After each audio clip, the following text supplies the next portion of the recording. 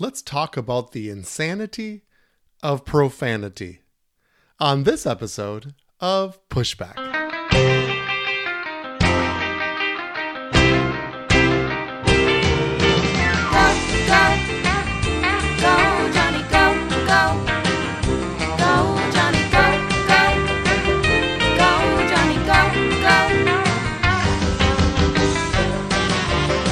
If you're concerned about the direction our culture is heading, then maybe it's time to push back. Hey everyone, Dr. Johnny here, and this is another episode of Pushback. I'm so glad that you joined me again this week as I share my heart with you, and I have an interesting topic that I feel like I need to jump right in just for the sake of time so I can get through all of my thoughts here this week. I've been talking about William Wilberforce, and if you haven't heard my series entitled May the Force Be With You, I encourage you to go back and listen to that in its entirety. But Wilberforce had two main causes, and one was, of course, the abolition of the slave trade, for which he is well known and for which he is given really the moniker of a hero of humanity and a cultural reformer. But his second main cause was that of manners. And it was interesting because he felt like both of these were intricately connected. And so the title of this podcast this week is The Insanity of Profanity. Now, I'm going to talk about the words that we say and profanity and swearing and the things that are so inherent in our culture, because this podcast is about culture, as you're aware. So I'm hopefully not just trying to be prudish here, and I don't want to push back against something that doesn't matter. So the question is the words that we say and the profaneness that's in our language, does that matter? Well, I use the word insanity, and that's a big word. And I will explain that at the end why I chose that word. And this podcast is going to be full of words because this is about what we say, but it also is about what words mean. Because I think that really helps bring definition, clarity to the importance of this topic. You know, I always think of The Christmas Story, one of my favorite movies. It's a story of a child reminiscing about his life, I believe, in the 1950s and around Christmas time. And of course, there's a famous scene where he's helping his dad change the tire and he spills the lug nuts into the snowbank and he says the word fudge. But of course, the voiceover says that he never said the word fudge. And of course, the next scene, he's getting his mouth washed out with soap, which is what they did back in the 1950s. And of course, the comedy of the response of the mother, just bewildered where he came up with this 4-letter word. And of course, throughout the movie, they make it very clear that his father, and I'm not going to get this quote completely right, but said something to the effect of, he said his father could weave a tapestry of profanity that still lingers over Lake Erie today. And so there is an inherent culture in the home where the son is listening to the father. The mother is bewildered where he could possibly have learned that language when all the time, of course, it is the culture of the home. And that's what we see every day, fast forward 50 to 60 years, where it's become somewhat commonplace. Now, does this matter? You know, I still think it matters in our society because I still see a acknowledgement of the importance of what we say and what we do. Obviously, in movies, they still bleep out words, or in TV shows. And a lot of times, especially in movies where it isn't quite so regulated, I believe it's actually a substitute for good writing. And they try to bring shock and awe. And for some reason, every movie, even kids' movies, as you may notice, make it seem necessary for them to add vulgar language, rude language, crude language. Because our society is hungry for anything that would be shock and awe, because this is becoming so commonplace. They are continuing to push the envelope. And in movies, the envelope has been pushed ever since Gone with the Wind put in the word, frankly, Scarlett, I don't give a... And ever since then, the envelope has been pushed, and movies and TV shows have been trying to get away with more and more. as a substitute for good writing to try to bring shock and awe. It was interesting. My son was at a weightlifting. He was weightlifting in his weight room at school. And one of the fellow students came up to him and said, "Is it okay if I swear in front of you?" Now that speaks volumes, because there's something about my son that has a culture about him that they felt like they needed to ask permission. And it's obviously something that they could turn on or off. It was something that they didn't want to have to control, but felt like it needed to be addressed. We have a contractor, a real dear friend of mine, maybe listening, and he's super conscientious about the way that he speaks and the way that his crew speaks before they come over to our home to work on a remodeling project that they had. And he said almost apologetically, like, "I don't know, these kids tend to speak kind of wildly. And I told them that you were a minister and that they need to kind of rein it in." So it's interesting. People are aware and they do realize that their language can be offensive and explicit. Even this podcast, when I release the podcast, there is a question that says, does this have any explicit or offensive language? So there is still some caring in our culture, still some control, still some regulation, although obviously over time this has eroded. We obviously see it in pop music all the time. Very crude and vulgar and explicit language. So what are we talking about here? Let me just bring some definition to what we're talking about. We use the word cursing, and that's obviously present throughout the Bible, or we use the Lord's name in vain. Those are very specific examples, certain types of profanity that are expressed, and those are clearly a boundary. And I think most of us as Christians would be very cautious about using the Lord's name in vain, and hopefully have removed that from our language. And we don't like the word curse. It's a powerful word in the Christian religion.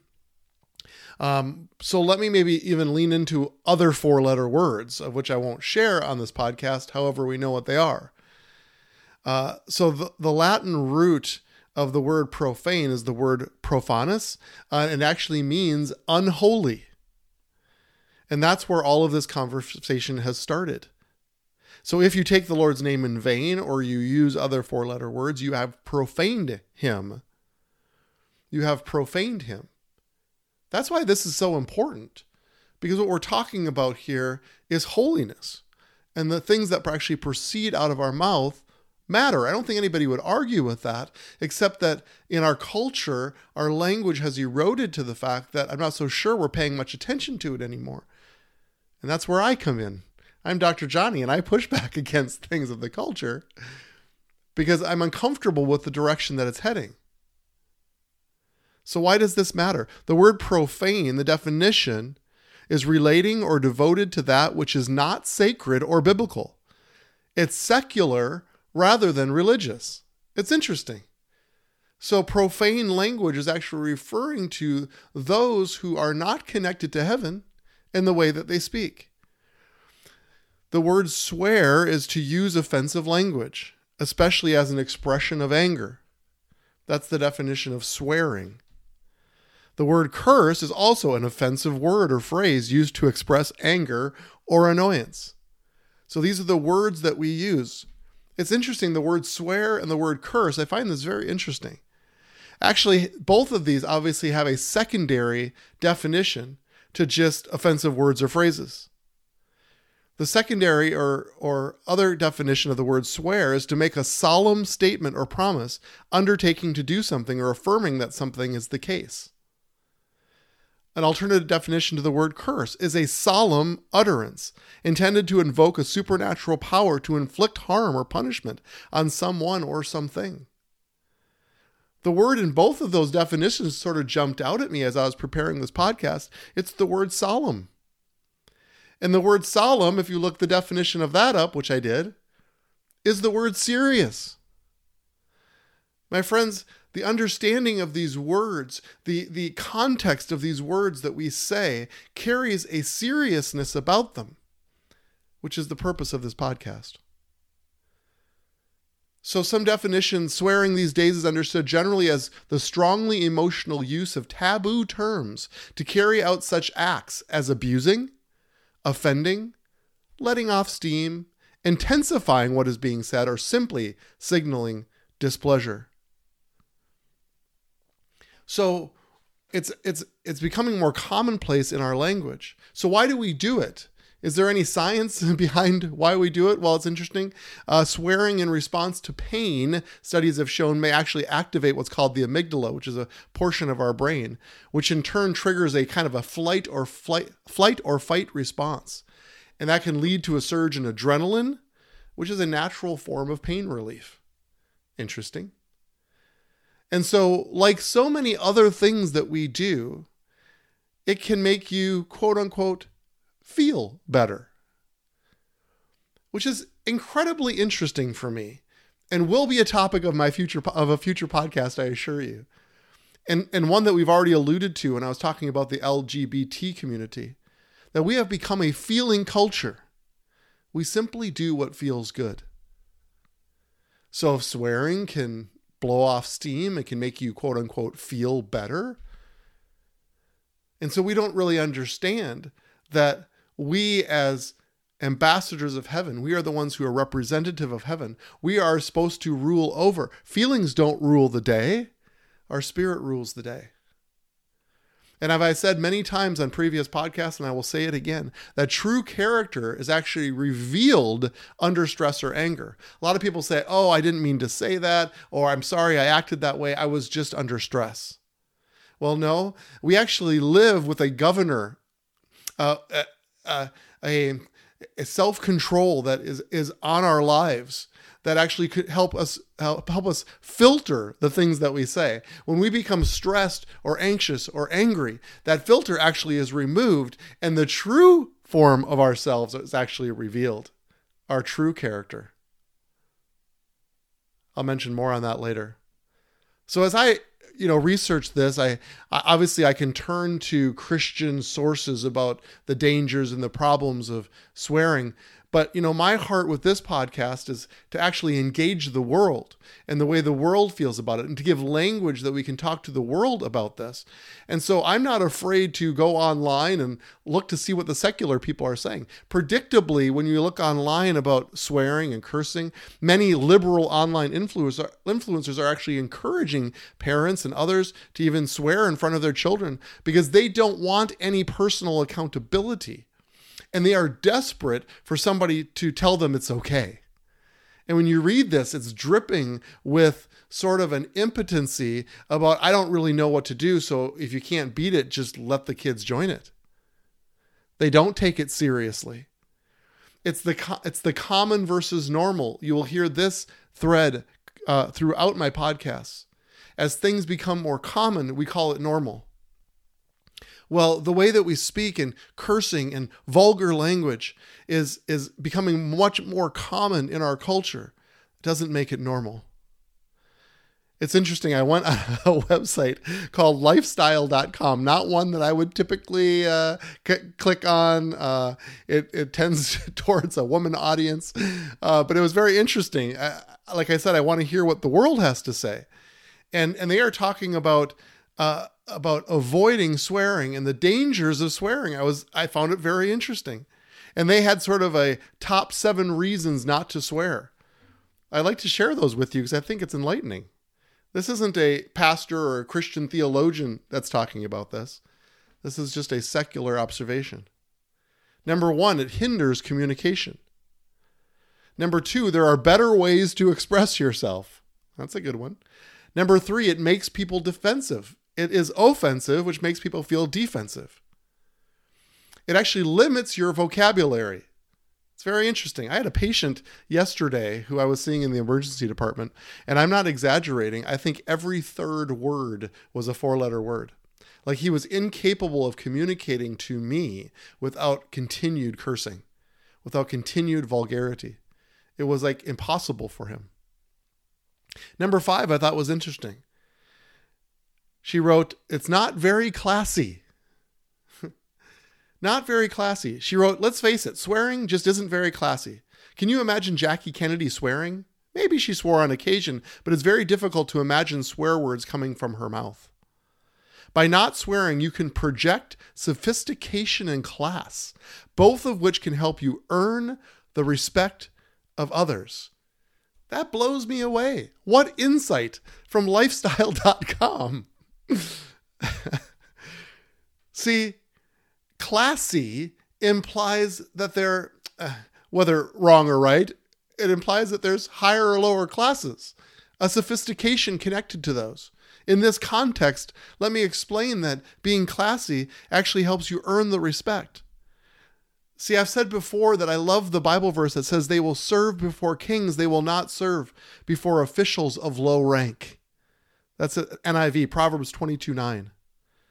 The New King James says, do you see a man who excels in his work? He will stand before kings. He will not stand before unknown men. New Living Translation says they will serve kings rather than working for ordinary people. Interestingly, when you talk about ordinary or common, the word is actually vulgar. Vulgar means common. It means lacking sophistication or good taste or unrefined. It's interesting. I'm an equal opportunity pushbacker, so I hope I don't offend anybody on this, but our former president, President Trump, who I would continue to vote for today, was actually referred to often by many as the profanity president. It was one of my least favorite characteristics about his presidency. Now, we often would try to defend it, saying, well, he's a cowboy and he's kind of what this country needs, and we need to get into people's faces and we need to be angry. And we made excuses for him. But I think what I saw and what many observed is that it was fatiguing. It was tiring for the country, and it wasn't presidential. So again, from a political position, from a policy position, I agreed with him completely. But I would love to have seen him be able to tame his tongue, because true character often comes out in stress and anger. Number 6, she said it's inappropriate for work or school. Well, that's another interesting one. Do you guys realize that businesses, when they interview you, one of the first places they go to is Facebook? What are they looking for? They're looking for vulgarity. They're looking for profanity. They're looking for things that their clients may not appreciate. So if vulgarity means common, what they're looking for is exceptional. They're looking for those of you that can stand before kings. That's what every president, company, human resource specialist would look for. And so when we go to a job interview, we don't start a line or a tapestry of profanity, do we? Why not?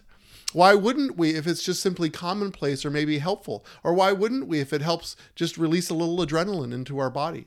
We do it because we know that it's offensive, and we know that it's not what a company would look for. So it's countercultural to a healthy culture. We can simply connect the dots. And number 7, and I think this is the most important one, is they write in lifestyle.com, it's inappropriate in front of children. It's so interesting. She writes, another reason you shouldn't swear is because it's inappropriate for children to hear. No one wants their 5-year-old to be swearing. But when people swear around children, those children tend to pick up the swear words. Duh. If you don't want the kids in your family swearing, it's best not to swear yourself. Goes back to the Christmas story. Studies have shown that children struggle to learn more appropriate ways to manage and express anger and other emotions, which could have adverse consequences in the outside world. Frequent cursing and poor communication skills could lead them to have trouble at school and difficulty forming and maintaining close relationships. This is a big deal. This isn't benign. This isn't just common or vulgar. Other research has found that children start swearing around the age of 2, and then it becomes more, listen to this, adult-like by ages 11 or 12. Authors at the Association for Psychological Science noted in 2012, by the time children enter school, they have a working vocabulary of 30 to 40 offensive words. I love how it says that becomes more adult-like, as if when we get older, it's somehow okay to let down our moral standards, to become more unholy. Because adults can say this, but we don't want our kids to say it. Why is that? It's going to be a topic of a future podcast, I assure you. This idea that we can have an adult-like thing as if when we get older, it's not dangerous for us anymore. Interesting. And finally, Wilberforce, as I talked about him before, he was floored by the complacency of clergy. And it's interesting. I'll be honest and vulnerable. I've been around even pastors and ministers who could weave some four-letter words. And I'm also always amazed by that, because I question how there would be sort of this willingness and this openness to allow these words out of your mouth and have them become habit forming. Now, some pastors may say, hey, this makes us more real. This makes us more able to engage with younger people. My friends, we have plenty of things. We have plenty of problems to be real about. I, as a minister, I face all of the problems that the secular world faces as well. We can be real. We can be transparent. We can talk about our things, our problems, and we can still control what comes out of our mouth. We can still be holy. So you may say, well, it's nice that Wilberforce cared about this, but what does the Bible say? All right, ready? Here we go. Colossians 3:8. But now you must also rid yourself of all things as these: anger, rage, malice, slander, and filthy language from your lips. Ephesians 4:29. Do not let any unwholesome talk come out of your mouths, but only what is helpful for building others up according to their needs, that it may benefit those who listen. Ephesians 5:4. Nor should there be obscenity, foolish talk, or coarse joking, which are out of place, but rather thanksgiving. James 1:26. Those who consider themselves religious and yet do not keep a tight rein on their tongues deceive themselves, and their religion is worthless. James 3:10. Out of the same mouth come praise and cursing. My brothers and sisters, this should not be. Psalm 141:3. Set a guard over my mouth, Lord. Keep watch over the door of my lips. Proverbs 4:24. Keep your mouth free of perversity. Keep corrupt talk far from your lips. Proverbs 21:23. Those who guard their mouths and their tongues keep themselves from calamity. I love Proverbs because Proverbs always gives you a point, a connection point, and then gives you the why. Don't we want to be free from calamity? Luke 6:45, a good man brings good things out of the good stored up in his heart, and an evil man brings evil things out of the evil stored up in his heart. For the mouth speaks what the heart is full of. So my friends, even my Christian friends, is your heart full of vulgarity, profanity, cursing? I don't think that it is. So let's put the door of our lips. Let's activate the door of our lips according to Psalm 141. So why does this matter? Why is this important for our culture? It's important for our children. It's important for the culture itself because we want a holy culture. We want a pure culture.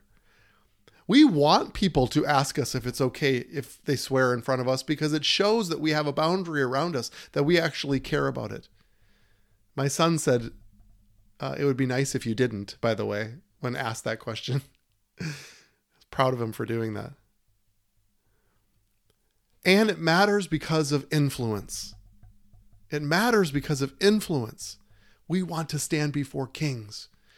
We want to be righteous and holy in the things that we say, unoffensive. I used the word insanity of profanity as the title of this podcast. So let me give you one last definition. The definition of insanity, doing the same thing and expecting different results. My friends, this is the insanity of profanity. It's continuing to speak the way that we do and wondering why we don't have influence. If we keep doing the same thing, we need to demonstrate to the world. I love this phrase. We live a life that requires an explanation. People know. They know when they see us because we are the culture setters. So my friends, please go to pushbackculture.org. Do you agree with me? Am I overreacting? Am I making too big of a deal out of this? What is your opinion? I want to get feedback from you. And you can go to pushbackculture.org. You can leave a comment or question for me. I would love to get back to you and even maybe share your question here on my podcast because this is about discussing culture. So let's go together now to set and shape the culture.